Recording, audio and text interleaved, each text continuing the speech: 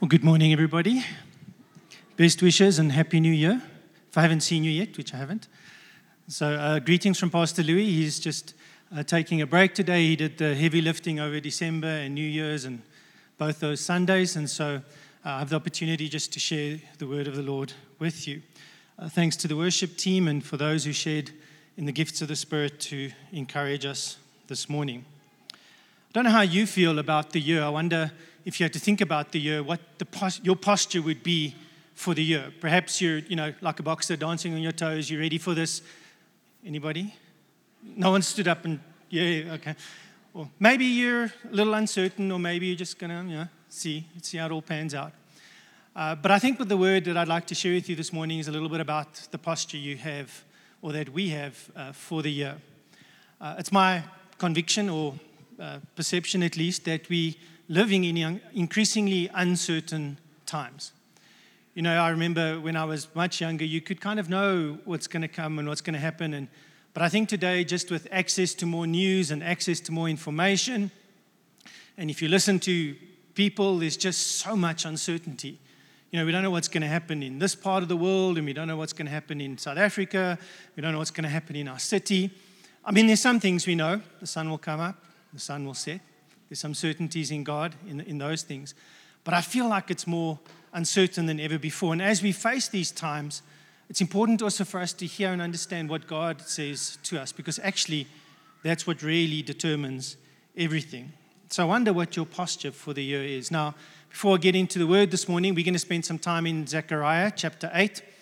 Zechariah is one of the minor prophets, so if you have a hard copy Bible, a real Bible, you kind of go to Matthew and just page left a little bit.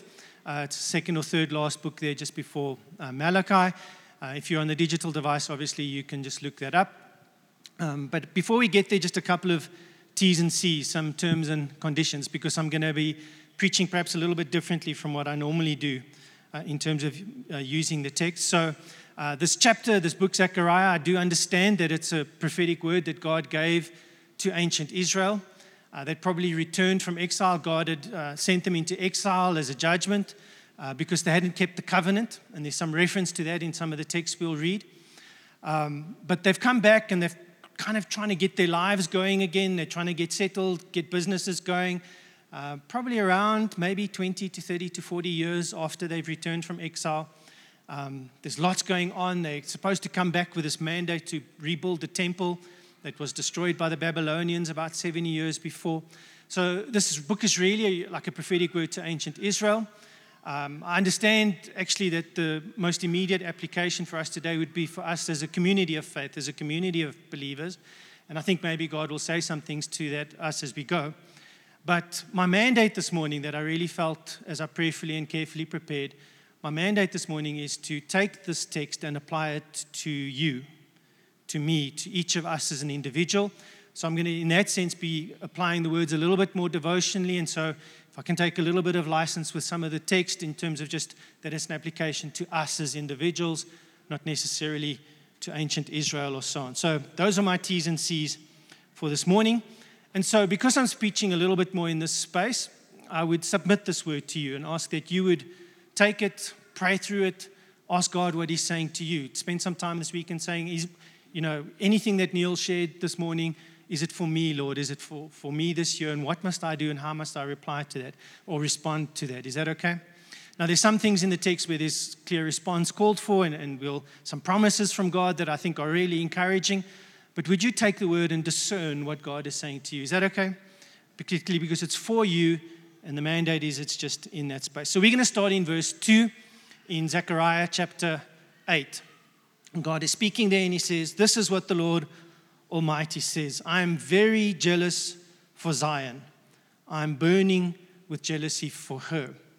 I think what God is saying to us this morning, I want to suggest this strongly, is that God is saying He's jealous for you. He's zealous for you.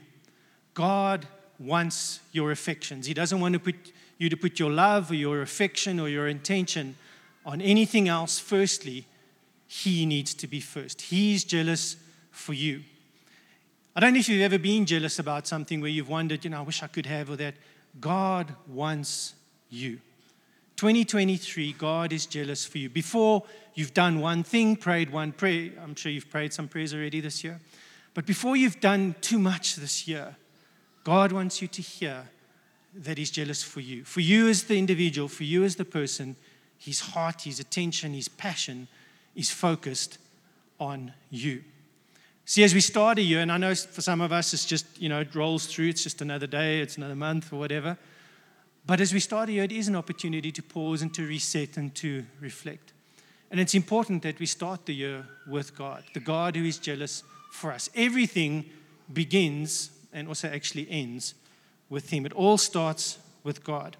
It starts with a God who loves us more than we can comprehend, and who wants to do good in our lives more than we can even imagine. Centuries after Zechariah writes this, Paul writes, and he actually prays for the Ephesians church, and he says, I pray that they can even just comprehend how much God loves them. He loves you more than you can understand, more than we deserve, more than we can even imagine. And out of that love, He knows what is really, really good for us and what is really, really best for us. Sometimes we think when God asks us to do stuff, as we'll look at later in the text, it's because He wants to withhold from us. That's just simply not true.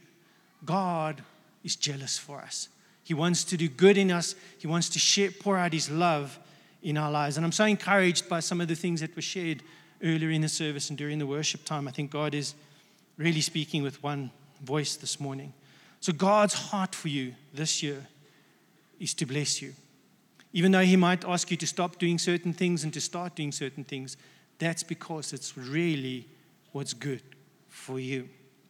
So we're going to drop down from verse 2. We're going to stay in Zechariah 8, and we're going to go to verse 9. And we're going to read now from verse 9 to 11, talk about some things I felt the Lord highlighted there, and then we'll look at some more verses as we go. So Zechariah chapter 8, verse 9 to 11. This is what the Lord Almighty says. Now hear these words. Let your hands be strong. And that's the title of my message this morning. And it's the main word of encouragement that I feel the Lord has for us. Let your hands be strong. As I try to study up a little bit on this, this is not so much about physical strength, although it does come through there. It's about your inner strength, the inner person, the inner motivation that God gives you to be prepared to lean forward. Part of what God is saying to us as we start this year is let your hands be strong so that the temple may be built. This is also what the prophets who were present at the foundation, when the foundation of the temple was laid for the house of the Lord Almighty. Before the time that these ancient Israelites found them in, there were no wages for people or enough money to hire animals. No one could go about their business safely because of their enemies. Since I had turned everyone against their neighbor, God had exercised judgment on the nation, and it was difficult. But verse 11 says, but now I will not deal with the remnant of this people as I did in the past, declares the Lord Almighty. And so God encourages the ancient Israelites, and He encourages you and me today to let our hands be strong. In their day, the kingdom work, the kingdom mandate, the thing they had to do in the kingdom was to rebuild the temple. And God says to us today, let our hands be strong because there's kingdom work to do. There's things God wants to do in us and through us, and in 2023, but also going forward. And I'm encouraged by, as Jacob played in one of the words that came, that the Lord is declaring that He wants to do something new. And so as we hear words from like that from God, we need to respond. We need to let our hands be strong. What's God's agenda for you in your family, in your workspace, in your spheres of influence, on your front line? God has a kingdom work there, and He wants your hands to be strong. Now, if you've been at Hatfield a while, we talk about front lines. It's that place, if you haven't been here a while, where God has placed you to bring His kingdom, to bring His purposes and His light, and to be salt in those places so that His purposes can come. And on your front line, God wants to do something. Whether your front line is raising your children, if you're raising teenagers, Mama Yala, it's a war zone. Not because of them, but because of everything that's coming at them in the world at the moment. It's a war zone. We have to stand strong. There's kingdom work to do. Let our hands be strong. I know that in this generation, across the world, God's main activity is that He's building His church, and through the church, He wants to display His wisdom to the world. But let your hands be strong for what God is doing here at Hatfield. Come, don't just coast along and flow in the stream. Let your hands be strong. Step into what God wants to do in this year. Let's be salt and light wherever you go. Let your hands be strong. There's kingdom work to do. I want to drop down a little bit and talk about verse 11 because I felt that's something that the Lord highlighted for us this morning. Verse 11 said, "But now I will not deal with the remnant of the people as I did in the past." And I think there is something really about God saying it's a new season. That He's not going to deal with you and me like He has in the past. Perhaps God has dealt with you wonderfully in the past. Your relationship is closed. You can know and you sense the hand of blessing. His purpose on your life is clear. God wants to do more. Don't be content with that. He wants to deal with you differently than in the past. Perhaps you've been through a desert experience and you've been wrestling. Maybe it's like some of these verses said, where there's not been enough resources to do things. Couldn't hire stuff. Your work is dangerous because you're enemies. And I'm so aware of so many of you facing things like corruption on a daily basis, where it's difficult. God doesn't want to deal with you as in the past. He wants to do something new. So no matter how good or bad or difficult or challenging your relationship with God has been, how difficult the last couple of years have been, God wants to do something new. He's not going to deal with us as He had in the past. The remnant that's referred to in the passage here is those who've always stayed faithful to God. They've held on to the promises of God. They were the ones who came back from exile. They were the ones who came back and wanted to be part of what God was doing. And God, He says, I'm not going to, if it was difficult in the past to the nation of Israel, if my hand of judgment was on you in the past, I'm doing something different now. I'm not going to deal with you. And there'll be some more of what God means by that explained in the next few verses. But I think God is also saying is that maybe there's things you've done in the past that you got away with. Things you've done in the past that were, grey and dodgy. God won't let you get away with those anymore.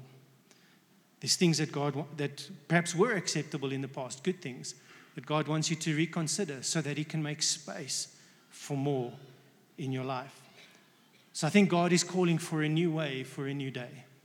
God wants to deal with us differently than in the past. Let's carry on in Zechariah chapter 8, and here we read part of the promise. God says, I'm going to deal with you differently, and there's a promise I want you to be aware of. We're going to read about some of the conditions to that promise later, but let's focus on the promise, verse 12 to 13 in Zechariah chapter 8. So the nation has come back. They're struggling. They're trying to rebuild their society, and God gives them this promise, and I believe He gives it to each of you and me today as well. He says, the seed will grow well, the vine will yield its fruit, and the ground will produce its crops, and the heavens will drop their dew. I will give these things as an inheritance to the remnant of this people. Just as you, Judah and Israel, had been a curse or a byword amongst the nations, so I will save you. God will intervene, and you will be a blessing. Do not be afraid. Let your hands be strong. And this idea of your hands being strong is repeated again from verse 13. And so there's a promise of blessing that God holds out before us today, where He says that there'll be fruit for your labor. Because obviously when you've sown seed and you've pruned vines and you've worked hard and you've planted crops, you've been sowing, and God is saying that that's going to bear fruit. Now, God willing, in the next couple of weeks or months this year, we'll talk a lot more about fruitfulness as a congregation and hear what God is saying to us about that. But for now, if you can just hear that there's a promise that there'll be fruit for your labor. Some of you, I believe, have been working really hard and you've got nothing to show for it. It's like there's holes in your pockets. And your hands are empty and you can't make the ends meet, as it were. I think God is saying He's going to deal with you differently. And that He wants to bring a blessing, a fruitfulness, a reward for your labor. The one commentator I read on this, his name's Mark Boda. He felt the Hebrew here is better translated as follows. Sorry, this won't come up on the screen, but if you can listen, he says, he thinks the Hebrew says this better. For there will be a sowing time which will yield prosperity. The vine will yield its fruit, the land will yield its produce, and the heavens will give their due. And I will give this to my people as an inheritance. There will be a sowing time that will yield, which will yield prosperity. Is that a wonderful promise that God is saying? That there's a sowing time that can yield to prosperity. In verse 13, God also tells us that he wants us to be a blessing. So this promise of fruitfulness, this promise of a yield of prosperity is not just so that, good to know, nice to have. It's so that God wants us to be a blessing. Now, sometimes, as charismatics very popular say, you're blessed to be a blessing. Anyone heard that? Some of you? Nice. Okay.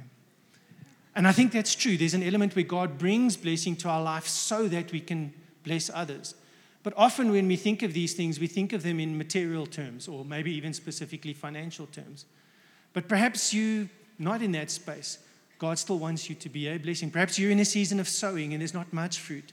God's intention is that you can be a blessing. You can be a blessing in your relationships by sowing love and kindness. You can be a blessing by giving your time to others.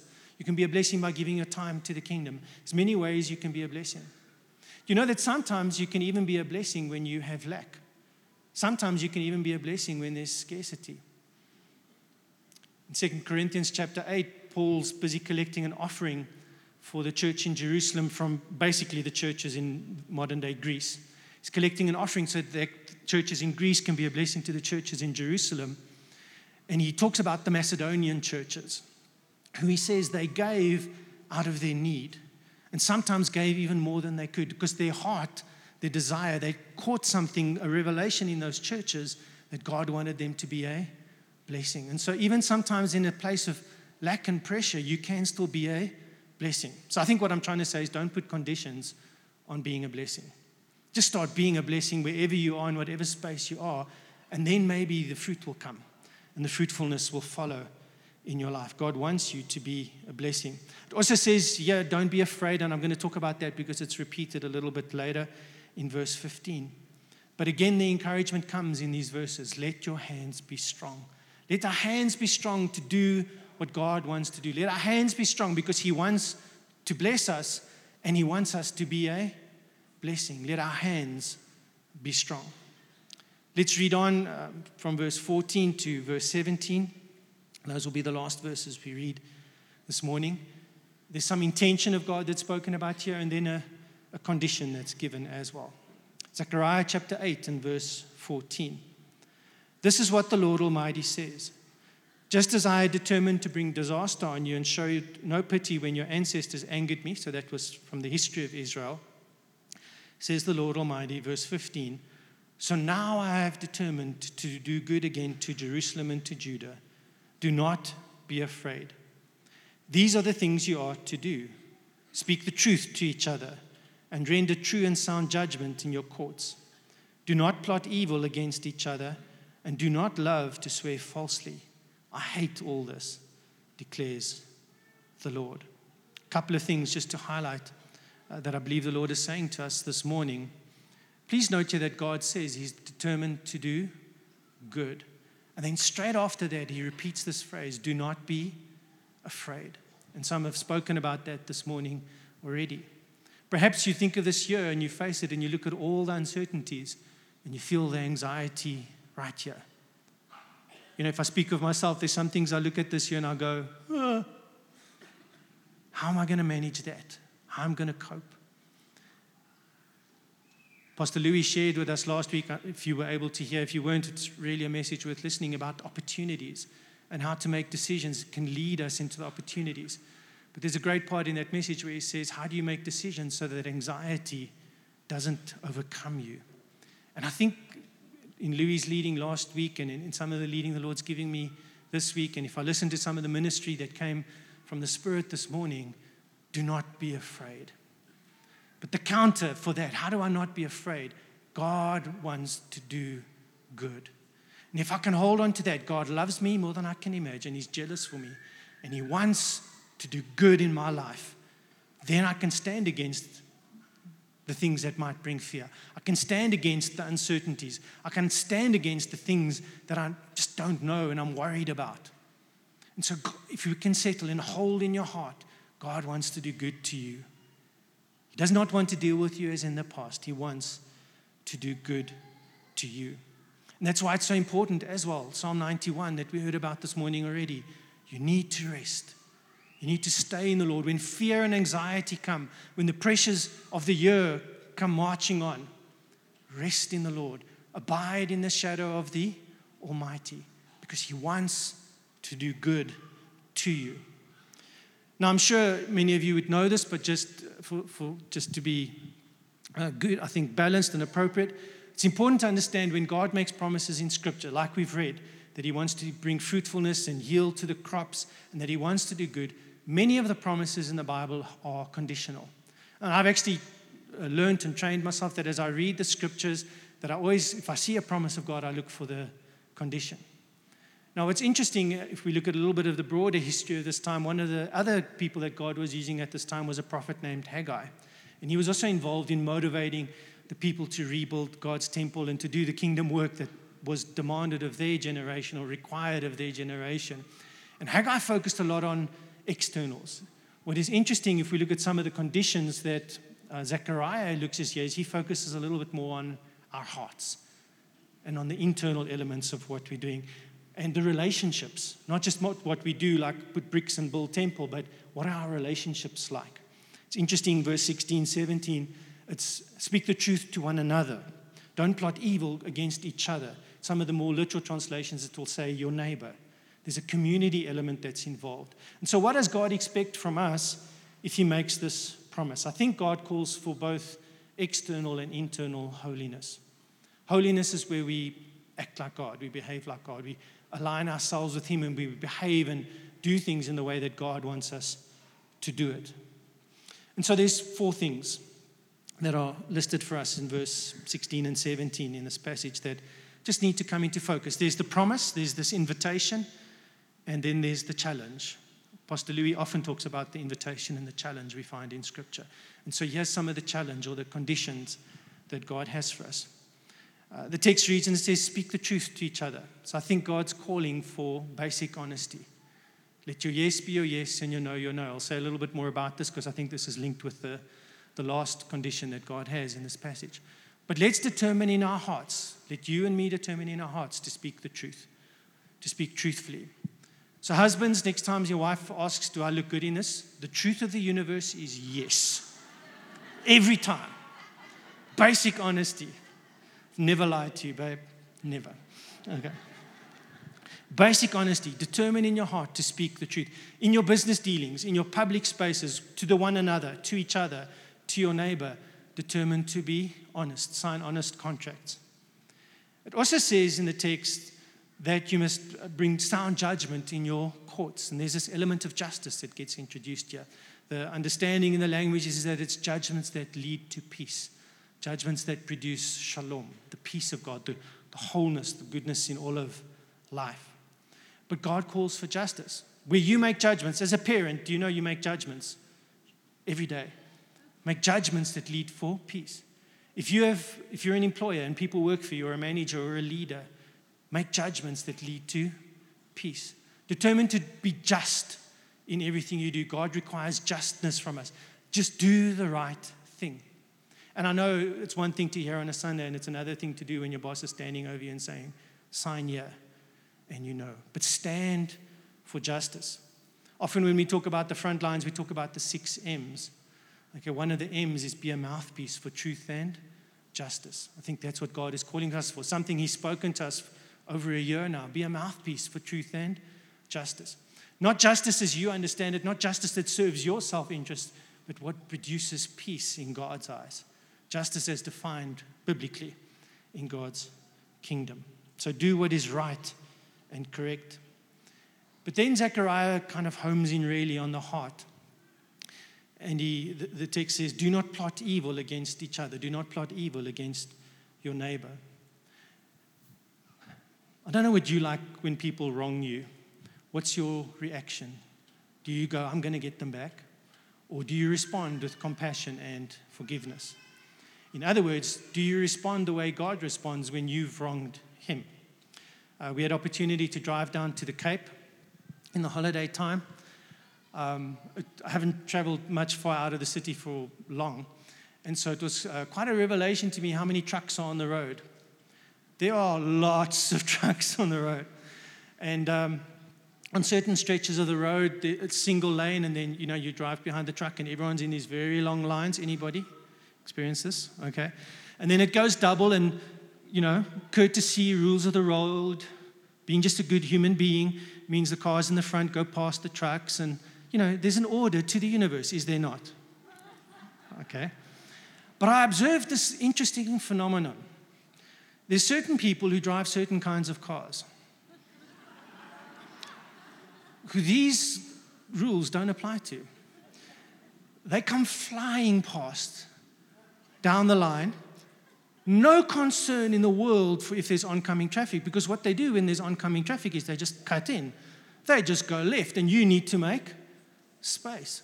Doesn't matter if there's space or not, they just require you to make space.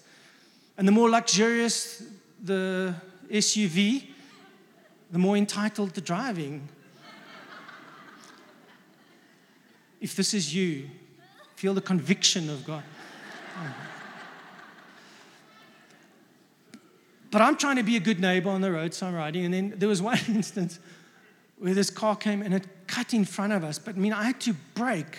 It was like this. When you're like almost, put my family at risk. I exercised judgment on them. I was angry. I even said to Tia, take a photo, I want the license plate. And a couple of days later, as the Lord started speaking to me, I deleted the photo, and I became more compassionate and forgiveness. So, do not plot revenge. Perhaps you've been done an injustice. Perhaps not just driving. Perhaps there's real injustice. Do not plot revenge. Respond with compassion and forgiveness. It's part of what God is asking us to do. Have the same heart towards others as God has towards you. Do not plot evil. And then interestingly, the text says, do not love to swear falsely. And I want to talk about the loves in our hearts now. But it's interesting. So basically what was happening here is they were making promises they couldn't keep. They were swearing falsely. No, I promise I'll do it tomorrow, or I promise by this, or they were making promises they couldn't keep. And that links to the basic honesty that God called for in the first part. And so I think that's important to hear. But there's something else I would like to highlight this morning, if I may, is that they love this. And then the next few words in the text says, I hate these things. God says, I hate these things. And there's contrast there between sometimes we love things that God hates. And so one of the things we need to consider is, what are the loves of your heart? And what are you setting the affections of your heart on? And maybe they're good things, but I think God wants to deal with us differently. But maybe there's some things that we're setting our affections on that God says, well, actually, I hate that. Stop it. I think binge watching is one of them. It's just and I binge watch, so, I do. By whatever definition, I can manage. It's just really interesting to see how things happen. Just unravels one program after the other. But if you start setting your affections on those things, if you start loving those things more than you love God, you need to hear that God is jealous for you. God is jealous for the affections and the things that you're setting your heart on. Because God wants you to love Him first. God wants your first affections to be on Him. Not because He wants to withhold from you, not because He doesn't want you to watch TV, but because He knows what's really best for you. God loves you. I think it's a little bit like when Jesus asked Peter, do you love me more than these? Let's be attentive to what we set our affections on this year. And just to be clear, we should not love things God hates. We should not love sin. There's a really strong contrast in the text. Worship team, you can join me again on stage. So what is God saying out of this text to us this morning? And again, please remember, I submit this to you for you to go and consider and to chew on and to hold before the Lord. I think God is saying, He's encouraging us, let your hands be strong. There's something God wants to do, a new thing here at Hatfield, a new thing in the city, a new thing in your front line, whatever that may be. But God wants to strengthen you on the inside. He wants your hands to be strong. He wants you to go for it. He wants you to do it. There's kingdom work to do. Let's get it done. But that starts with the understanding that God is jealous for you. God is jealous for me. He wants your affections. He wants to do something new, and He will not deal with you as He has in the past. Isn't that also a little bit exciting? There's something new God wants to do. It's not just going to be the same old, same old. But in all of this, God promises fruitfulness. God promises that He's determined to do good. But He wants us to respond. He wants us to be a blessing. He tells us twice in this passage, do not be afraid. Don't let anxiety grab you and stop you from embracing the opportunities that God is bringing for you. But we need to respond. We need to be honest. We need to we need to be just. We need to make judgments that lead to peace. We must not plot evil. We must be forgiving. And we must examine our lives, the things we're setting our affections on. And so as Pastor Louis often says, there's invitation. There's invitation that God is jealous for us. There's an invitation that He wants to bring a blessing. But there's also this challenge about how are we going to respond to the Lord. And so let our hands be strong. We're going to worship again now, sing maybe one or two songs before we close the service. And so there'll be a time where you can hold your heart before the Lord. But I'd like to pray just into a couple of things this morning for you. Perhaps your hands are not strong. Perhaps you're just weary for whatever reason. Maybe the last couple of years have been too much. Maybe the holidays and the family and everything was too much, and your hands are not weary, and now you're listening and you're going, let my hands be strong. Yeah, all right. I want to pray for you that God, by His Spirit, would come and light a fire, give you the power, the dynamic that you need to let your hands be strong this year. I want to respond and thank God for the promise that He's given us, but also just pray a little bit about how we respond to that. So can I invite you all to stand, and I'd like to pray just as the Lord leads in this space. If you're watching online, won't you respond as is fitting, or if you're watching the recording, won't you make some time just to respond to the Lord in this time of prayer. So our wonderful and good Father, thank you that you're telling us to strengthen our hands, to let our hands be strong. There's exciting and there's new things you want to do. But I want to pray for those here today, those in our community, those watching online, where, Lord, my hands are not strong. My heart is broken, and there's sorrow in my heart. Won't you come by your Spirit and comfort where necessary? Won't you come by your Spirit and strengthen? I'm reminded of Acts 1:8, where it says, we will be filled with power from on high. Give us the power we need to let our hands be strong. Won't you come and act as it is supernaturally strengthen our hands? Won't you come, Lord, and help us to overcome any fear or anxiety? Lord, some of us have worked hard and we've sown and we've poured water into jars. Won't you come and turn that water into wine? Won't you bring forth new wine and new joy and new happiness, new celebrations in our lives? But Lord, we also know from the scriptures that as you've promised us fruitfulness, we co-labor with you. We work with you. And so, Lord, if there's any of these things where this is what you need to do, this is how we need to respond, that apply to our hearts. So, Jesus, we want to set our first affection on you this year. We know that you're calling. Let our hands be strong. Make us strong. Give us all that we need, emotionally, physically, materially, to be a blessing, to be part of the kingdom work in our generation, to be part of what you're doing in building your church here at Hatfield, in our nation, across the world. Thank you that you've promised good to us. But Lord, as we respond to you, would you convict our hearts, not only today, but in the weeks and the months to come, where necessary. Help us to respond appropriately to the good that you intend to do in our lives. So Jesus, we love you. I pray this in your name. Amen and amen. Thank you for joining us today. If you would like prayer ministry, there will be some pastors and members of our prayer team to pray with you here. If you don't know Jesus, if you haven't found a home, won't you come up to one of those in front and just say, I need to give my life to Jesus. I need to learn to love him more. If you are a visitor and you would like to just know more about Hatfield and where you belong, can you please meet Pastor Letitia here on maybe the left-hand side of the stage? Afterwards, she'd love to just tell you a little bit more about Hatfield. God bless you as you go. May he be with you every step and in every place this year. In Jesus' name. Amen.